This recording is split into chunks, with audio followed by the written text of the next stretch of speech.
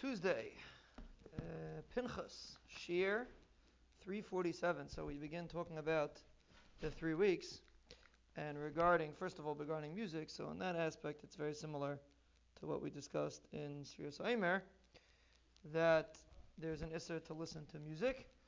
The minig is not to listen to music. Singing with your mouth is mutter, but if you have music for any other reason besides for enjoyment, for example, a person is exercising to music or something like that, so there is there you're allowed to listen. Regarding practicing music, really a person shouldn't. If it's possible, a person should avoid it. If it's possible, there is a malkam to be makel if it's a tzarech, but usually there's not necessarily a tzarech that a person should have to do it specifically during the 3 weeks.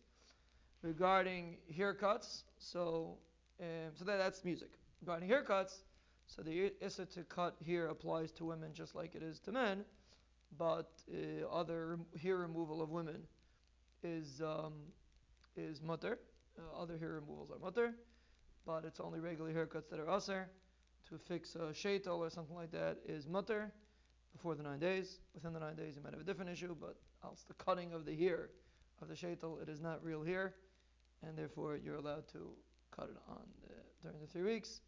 Regarding a child, if a child is allowed to take a haircut, so there a person really should be machmer, because the minig is, even though technically a child might not be higia lechinuch of a young child, might not be higia lechinuch of avelis, but the minig is when it comes to these kind of inyanim, we try to be machmer, not to listen to music if they don't have to, etc. If a child is screaming, you could play music for him, but usually the child knows that during the 3 weeks you don't listen to music, even a young child. And regarding haircuts, it should be the same thing. The malkam atzayich, there's a malkam lahakal on a child to give him a haircut, a young child that's not higia lechinuch, there's a malkam lahakal, but generally speaking, we try to be machmer, not to give haircuts even to young children.